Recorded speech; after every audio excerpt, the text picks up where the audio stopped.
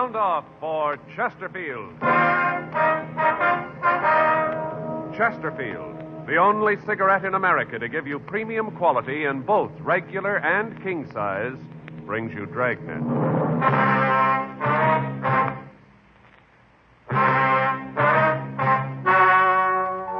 Ladies and gentlemen, the story you are about to hear is true. The names have been changed to protect the innocent.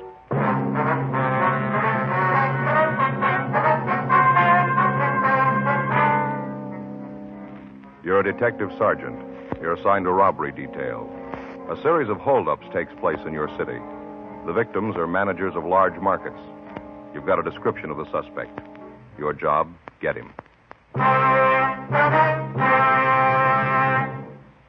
Thousands are changing to Chesterfield, both regular and king size, because only Chesterfield has premium quality in both sizes. That means king-size Chesterfield contains tobaccos of better quality and higher price than any other king-size cigarette. The same fine tobacco as in regular Chesterfield. There is absolutely no difference, except that king-size Chesterfield is larger, contains so much more of the same tobaccos, it gives more than a fifth longer smoke. Yes, more than a fifth longer smoke from king-size Chesterfields. So remember, Chesterfield is the only cigarette to give you premium quality in both regular and king size. Buy 'em either way you like 'em, regular or king size. You'll find premium quality Chesterfields much milder. Yes, Chesterfield is best for you.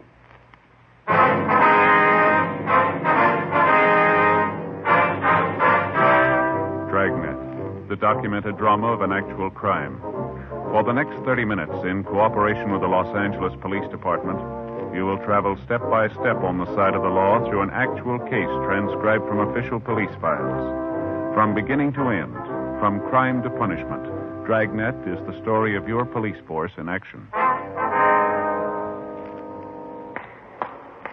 It was Thursday, February 7th. It was raining in Los Angeles. We were working the day watch out a robbery detail. My partner's Frank Smith. The boss is Captain Didion. My name's Friday. I was on the way back from R&I, and it was 8:42 a.m. when I got to room 27A. Robbery.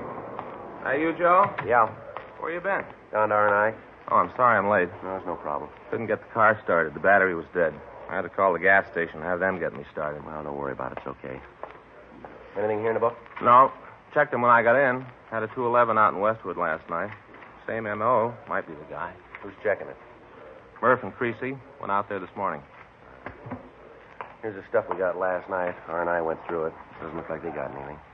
You seen the skipper yet? No, I saw him come in. I didn't talk to him. Came in, went to his office carrying a bottle of milk. Well, that figures.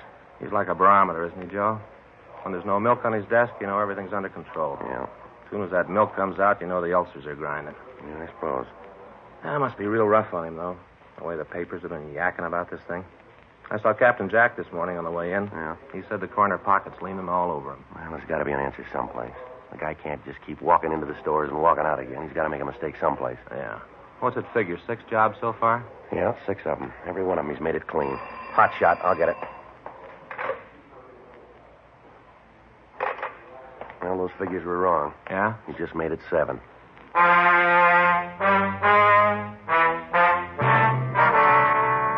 For the past 2 months, a hold-up man had been hitting markets throughout the central area. In each case, the description of the bandit was the same. His M.O. tallied with that used in other robberies. In each instance, the bandit had been waiting for the manager of the market when the store was open. At gunpoint, the suspect would force the manager to accompany him around the market. He'd push a wire food cart in front of him as they walked. He'd pick up various merchandise and place it in the basket.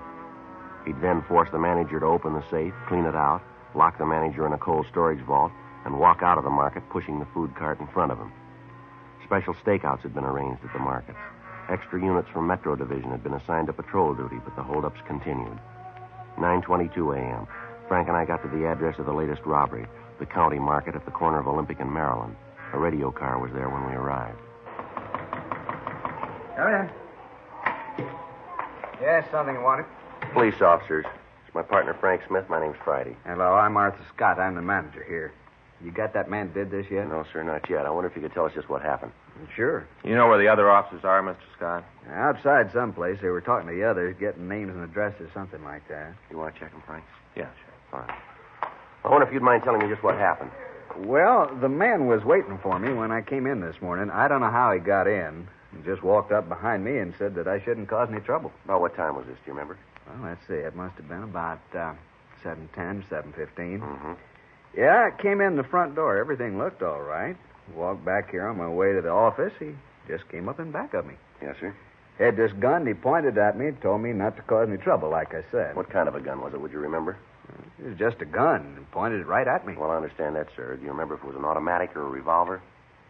I guess it was a revolver, long barrel. I could see the bullets in it. I knew it was loaded. I wasn't going to mess with him. Yes, sir. Now, what happened after he walked up to you? He told me that if I went along with him, I wouldn't get hurt. And then he walked me up to the front of the store by the check stands, took one of the baskets, and started to walk along the racks. Made me walk in front of him. Real nervy. Took his time. Mm-hmm. Well, while we walked along, he'd take things out of the displays. Well, what kind of things? Well, different kind of cheeses, caviar. Took some special artichoke hearts. Things cost $1.50 a jar. Expensive. Yes, sir. What did the man look like, Mr. Scott? Can you give us any kind of a description? Well, that's kind of hard. He had on this big overcoat and a brown hat pulled down, and then the black mask over his face. I couldn't get a very good look at him. Well, how old would you say he was? Oh, boy, I'd have to guess on that. Maybe 50, 55. Looked that old anyway. About all I could see was the bottom part of his face, like he was pretty old. Mm-hmm. How about the color of his eyes? Could you see them? Yeah, through the mask, they were blue. Real light blue, kind of watery. About how tall would you say he was? Maybe 5'2" or 3. Short little man. Mm-hmm. How about his weight? Real little, like I said. I don't think he weighed more than 130. That'd be outside, too. Was there anything unusual about him? Anything at all that you could remember? No, not that I can remember. Anything in the way he talked? Some accent of any kind? Anything like that? No, nothing at all there. Mm-hmm. How about the coat he was wearing? What color was that? Do you remember? It was a dark brown, sort of a herringbone. Looked real old, like it'd been worn for a long time, kind of frayed around the edges of the cuffs. You know, around here like this, and the buttonholes on the coat were all torn, too. Oh, excuse me. Yes, sir. Go right ahead. Scott? Yeah. How much? Yeah, and how much case? Mm-hmm. That's not too bad. Yeah, well, order 25 cases of it, huh? We'll use it as a loss leader this weekend. Okay. Well, don't bother me about it now. You do what you think. Okay. Seems like nobody can do anything but you. Give people a little responsibility, they hardly ever know how to use it. Yes, sir. Wonder if you'd go ahead with your story. Hmm? Well, right after this man picked up the food? Oh, well, at first I thought he was going to take that. And then I got thinking about the stuff in the papers. You know about the Black Mask Bandit? Yes, sir. Well, I got thinking about that, and then I knew who he was. I tried to get as much information about him as I could. Not much, anyway. About this time must have been 7:30 or so. Jack Thomas came in. He works in the vegetable department. And right away, this guy said for him to get in the back. You mean back here? No, back in the meat department. Put him right in the refrigerator. Well, what about the other employees? What happened when they came in? He'd make them get back in the refrigerator. Cold. People were pretty lucky. Being as how it's cold outside, most of them had coats on. Would have froze if they didn't have. I understand. Customers, too. They'd come in, he'd put them in the refrigerator. There was 14 people in there when he got through. A couple of kids, too. Came in with their mothers. I see. Well, then he took me back to the safe, made me open it. I thought about saying no, but it's a little safe, you know, down low. Yes, sir. Well, I knelt down to work the combination. I looked up at him, had the gun pointed right at my head. I looked right into the barrel, saw the bullets in the cylinders. I was scared, and I opened the safe. He took the money and put it in a paper bag and dropped it into the basket. And he put you in the refrigerator, too, did he? Yeah, that is, he started to. When he opened the door, the people in there were all shivering, flailing their arms around, trying to keep warm. It's a little room, not much bigger than this, and there wasn't much room to flail. Anyway, they asked him if he wouldn't let him out. He said no, but then he asked me if there was someplace else he could put him. And I told him that the only place I could think of was another storage room. We use it sometimes when we got a real big shipment of meat. Don't usually keep it under refrigeration. I see. They let you all go there, huh? Yeah, it's the darndest thing I ever saw. 14 of them. All 14 herded them just like cattle. Moved them all to the other cooler. They were all so cold they'd have done anything to get out of that one. I tell you, officer, I was scared that one of them might try to be brave about it and cause trouble. I think that guy would have killed him right on the spot. Yes, sir. Well, what did he do then? Well, he locked the door, Then from when I could see through the cooler window, he just strolled out of the store and down the street. He was still wheeling a basket in front of him. Anything, Frank? Yeah, Joe. I checked with Wheelock from the radio car. He said they canvassed the neighborhood, came up with a man who thinks he saw the bandit drive away. Was he able to give us any kind of a description on the car? No. Said he saw this guy walking down the street pushing a basket and thought it was kind of funny. Didn't pay too much attention to it. Saw him get into a late model Ford and drive away. Couldn't give a very good description of the car. Said it was a dark color. Not sure about the year.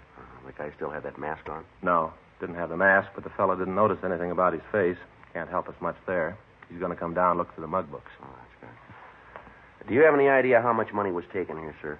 Well, no, I can't tell you to the penny, but I figure about $3,500. You usually keep this much money on hand, do you? No, not as a rule. I didn't get to the bank yesterday. We had an inventory sale going on. I just didn't get the chance. Did the bandit take anything you think might help us identify him? Anything from the safe that you might be able to describe? No, not a thing. Just the money. Of course, that's enough. There wasn't much in there. A wristwatch that was lost here in the store. He looked at that but threw it back into the safe. Was he wearing gloves, do you remember? Yeah, he was. Looked like pigskin, sort of a light tan. Mm-hmm. Oh, I know what you're thinking about, fingerprints. No, with those gloves, he wouldn't leave any. Yes, sir. Say, officer. Yeah? You talked to the other officer that was here, the one in the car? Yes, sir, I did. He was kind of in charge of the people in the icebox, took care of them. Was any of them hurt? No, sir. Some of them were pretty cold, but they were all right. Yeah, we keep that box turned way down to sub-zero. Yes, sir. I wonder if, as police officers, you'd mind talking to those folks. They're all good customers here. I'd hate to lose them to Frenchie's Fine Foods down the street. Where's that, sir? Frenchie's Market just down the street. He's going to make a big thing out of this. By noontime, it'll be all over the neighborhood. Well, I'm sure none of your customers will blame you, sir. Well, no, officer, it ain't exactly that. That Frenchie's going to make a big reputation on my back. Well, Mr. Scott, markets have been held up before. Yeah, but not with our motto. What's that? We freeze anything.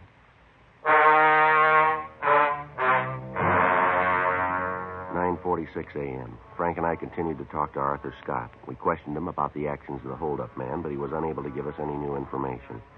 The crime lab came out and checked the store. The M.O. was the same. He'd entered through a rear window. Tool marks were found. Photographs were taken. No other physical evidence was found. 10:14 a.m. We drove back to the office and checked with Captain Didion. 3 other teams of men were assigned to help us in interviewing the people who had been locked up in the refrigerator. None of them could add anything to what we already knew. Because of the age of the bandit and the smoothness with which he operated, we had a hunch that he might have served some time in a state prison. Frank and I checked out a trip car and drove up to Folsom Penitentiary. We checked with Warden Heinze and told him what we wanted. For the next 2 days, we checked the prison files. We got several possible leads, but when we got back to Los Angeles, none of them led anywhere. Tuesday, February 12th, 8:49 a.m. We checked with Captain Didion. Well, you come up with anything? No, not a thing, Skipper. We checked them all out. Nothing. How much longer do you figure it's going to take you to come up with something we can use? We're doing everything we can. We've run down every lead. They all go nowhere. Yeah, I know. I've been telling the corner pocket that all month. It doesn't prove a thing, and they aren't buying it anymore. Well, Frank and I got an idea, Skipper. It's kind of wild, but might turn it. Well, let's hear it. Well, if you take a look at the map over here. In the last 2 months, he's hit 7 places here. Here, through here, and up and through here. Not much of a pattern, but maybe there's enough to work on here. Mm-hmm. From the way he's worked in the past, he's going to be waiting in the stores when the manager comes in. So the problem is to find some way to check the managers after they first get to the stores. So? Well, so most of the stores open about 8 o'clock. From what we've been able to check out, the managers get in about 6:30 to 7. We make arrangements for them to call the office after they're in the stores, and they've checked them through. How are you going to work the calling? Well, Frank and I figured that if we could stagger the call, so we'd get one at, say, 6:30, next one at 6:31 or 6:32, and so forth. We allow them 5 minutes leeway. If we haven't heard from them in that time, then we know something's wrong, sir. How many men do you figure you're going to need to do this? Well, maybe 2, 3 other teams. Those and the men from Metro that we have now. It's wild, Skipper, but it's about the only thing we got left. How long will it take you to check with the store owners? Well, maybe 2, 3 days. We figured that we'd keep it in this area right over here. It seems to be maybe where he'll hit next is all we can. Now, just a minute. Robbery, Didion. Yeah. When? They sure about the ammo? Mm-hmm. Description? Send it in, will you? Right. Better enlarge that area. What do you mean? You just hit in Sacramento.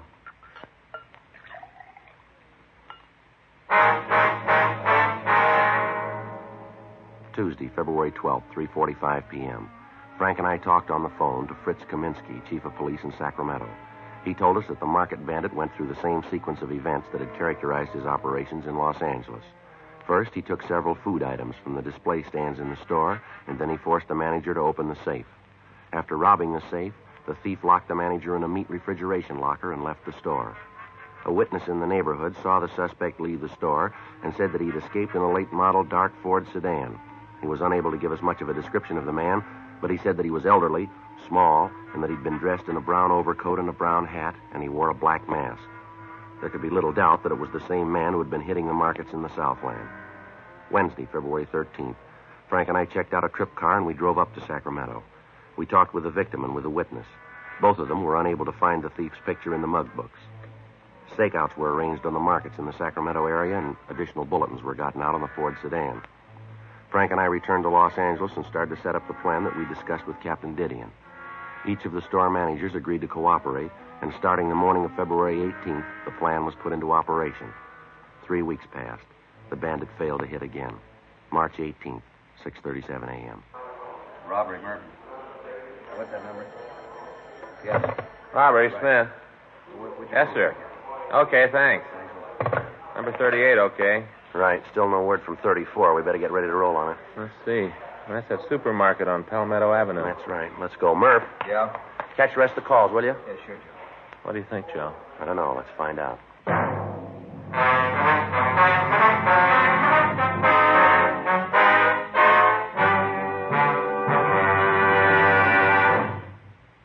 You are listening to Dragnet, the authentic story of your police force in action.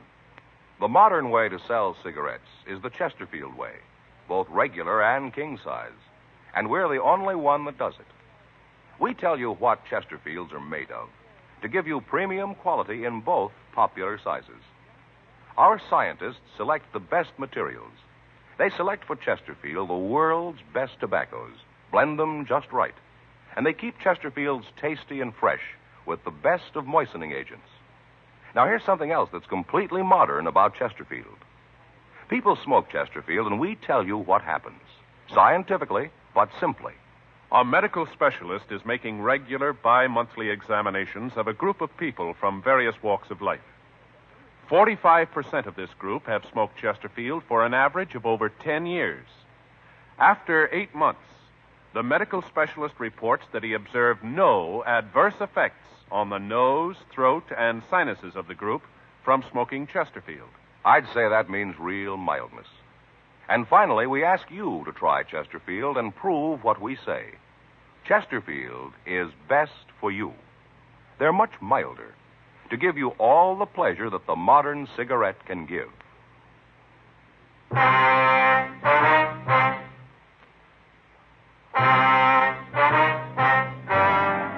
It took us a little over 5 minutes to get to the store on Palmetto. As we went by the place, we couldn't see anyone through the front windows. The store looked empty. Frank pulled the car into the parking lot next door to the store, and we walked around to the front. How about it? No, I can't see anything from here. You want to cover the back? Yeah. I'll give you time to get back there, then I'll go in the front. Right. Watch it.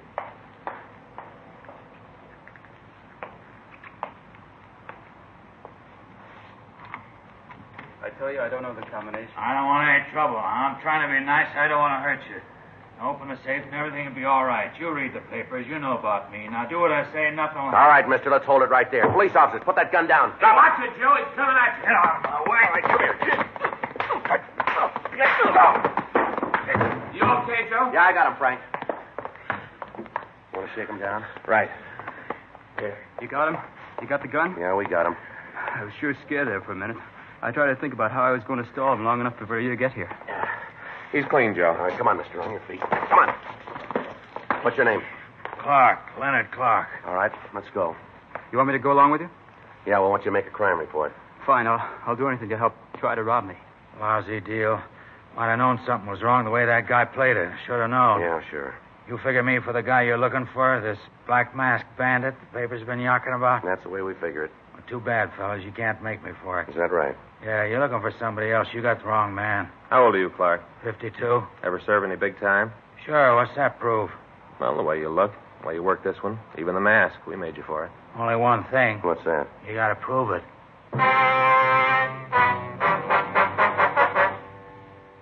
8:30 a.m. We took Leonard Clark downtown to the city hall. We talked to him for about an hour. He admitted trying to hold up the market, but he insisted that he was not the Black Masked Bandit. He told us that he'd read about the holdups in the paper and that it seemed like an easy way to pull a robbery. He told us that he'd used a pinch bar to jimmy a rear window in the market, and then he entered the place. He told us that he'd waited for the manager to come in, and then he tried to get him to open the safe. Sergeants Murphy and Creasy went out to his home. They found nothing there to tie him in with the other robberies. A check through R&I showed a record on Clark listing 2 convictions for 211 and 1 count of 245 PC. He'd served time at both San Quentin and Folsom penitentiaries, as well as some of the eastern penitentiaries. Mug shots of Clark were shown to the victims of the Black Masked Bandit, and they said that it was a possibility that he could be the man who'd robbed them. Friday, March 21st, a special show-up was arranged, and the victims were asked to be present. We explained that the questions asked were for the express purpose of acquainting the victims with the suspect's voice. Clark was brought out on the stage and asked his name. Leonard Clark. What were you arrested for? I don't know. You must know what you're being held for. They say I'm the Black Masked Bandit. Are you? No. Were you armed when you were arrested? What? Were you armed when you were arrested? Yeah. What kind of weapon were you carrying? 38 revolver. Leonard, could you speak a little louder, please? 38 revolver. How long you been in jail? Since Tuesday. Where were you arrested? Market out on South Palmetto. It's a long street. Where on South Palmetto? 1721 South Palmetto. What were you doing there? Was arrested for trying to hold up the place. You ever done any big time? Huh? I say, you ever done any big time? Yeah. Where? At Q, Folsom. What'd you do the time for, Leonard? Which time? Well, let's take them in order. How about Quentin? 5 to life for robbery. How about Folsom? Same thing. You owe any time now? Yeah, I'm on parole. Joe. Yeah. Ask him to turn around, will you? The victims can't see him too good. All right. Leonard, take a quarter turn to your left. No, Leonard, to your left. All right. Now another quarter turn. Another quarter turn. Now another quarter turn. No, same way. Another quarter turn. Now face the front, Leonard. Where do you live? Out in Hollywood. Where? Corner of DeLongpre and Monroe, apartment house. It's a good-sized corner. Which apartment? Ashley Arms, apartment 604. What do you do for a living? I'm a carpenter. A what? Carpenter, I said. You work steady? Yeah. Who do you work for? I'm a carpenter for a contractor named Gagely. Now look straight, will you, Leonard? Straight ahead. Yeah. You remember where you were on February 7th? That was a Thursday. No. You got no idea at all? Not at all. You own a car? Yeah. What make is it? It's a Ford. Speak up, will you, Leonard? We can't hear you. A Ford. What color is it? Dark blue. What year? 1950. All right, Leonard. Now, would you step over to the side of the stage? No, the other way. Side of the stage. How's it look, Frank? Nothing yet. Manager at the county market seems to think it's him. The others aren't sure. Yeah. Well, maybe when we get the coat and mask on, it'll help. Those clothes, Leonard, are they yours? Yeah, they're mine. How about that mask? That belong to you, too? Yeah. Would you put the mask on? Well, just put it on. That's it. Now put the hat on. Not the way you usually wear it? That's right. All right. Take a quarter turn to your left. No, Leonard, your left. That's it. Now again. And again. Once more. All right, now face forward. Now all the way around. Come on, Leonard. Straight forward out this. That's it. No. Now repeat these words. Just be quiet and you won't get hurt. Just be quiet. You won't get hurt. Now say, open the safe and don't cause any trouble. Open the safe. Don't cause any A trouble. little louder, Leonard. Open the safe and don't cause any trouble. All right, Leonard, you can take the mask off. How many times have you been arrested? I don't know. About how many times would you say? Maybe 15, something like that. What'd you fall for? Suspicion. Suspicion of what? A lot of things. They didn't nail me for 'em. How old are you now, Leonard? 52. How old were you when you were arrested the first time? 16. You've had quite a life, haven't you? Yeah, I fell among evil companions. All right, Leonard, that's all. How about it, Mr. Scott? I can't be sure, Sergeant, but I think that's the man. Can I see a minute, Joe? Mm-hmm. Scott just gave a tentative identification. Yeah, well, he's the only one. What do you mean? The others say we got the wrong man.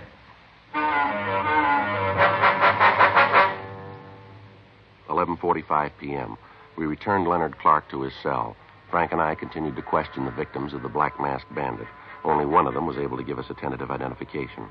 Clark would be filed on the following morning for attempting to rob the market on Palmetto Avenue, pending investigation on the other charges.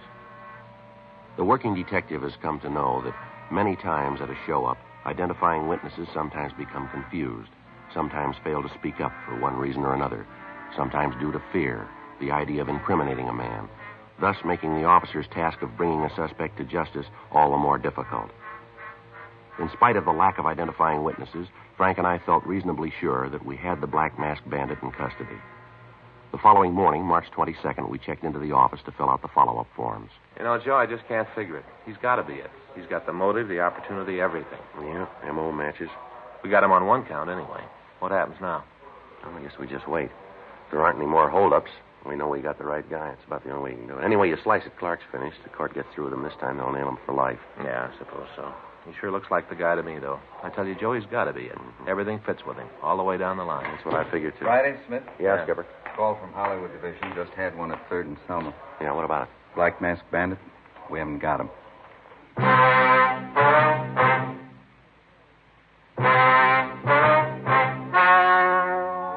The story you have just heard was true. The names were changed to protect the innocent.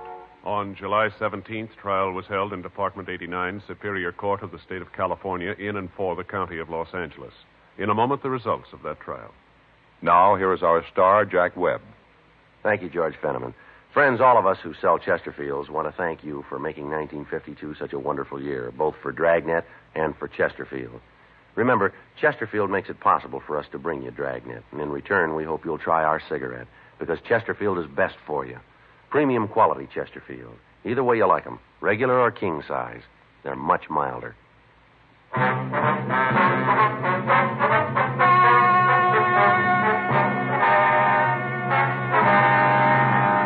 Leonard Stanley Clark was tried and convicted of attempted robbery.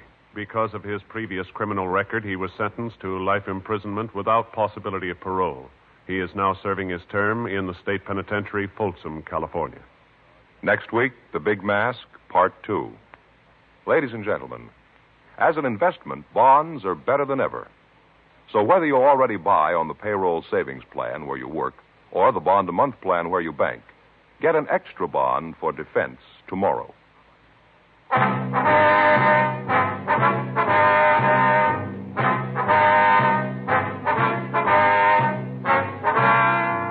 You have just heard Dragnet, a series of authentic cases from official files. Technical advice comes from the Office of Chief of Police W.H. Parker, Los Angeles Police Department. Technical advisors, Captain Jack Donahoe, Sergeant Marty Wynn, Sergeant Vance Brasher. Heard tonight were Ben Alexander, Whit Connor, Harry Bartell. Script by John Robinson. Music by Walter Schumann. Hal Gibney speaking.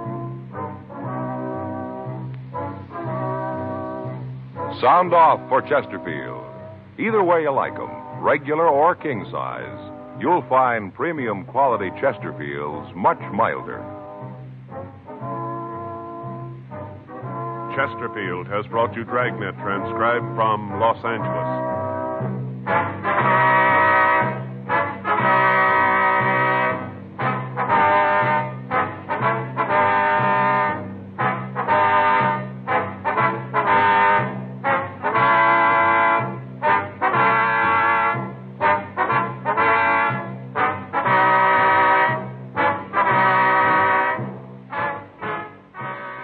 Tonight, there's more adventure with Barry Craig, confidential investigator, on NBC.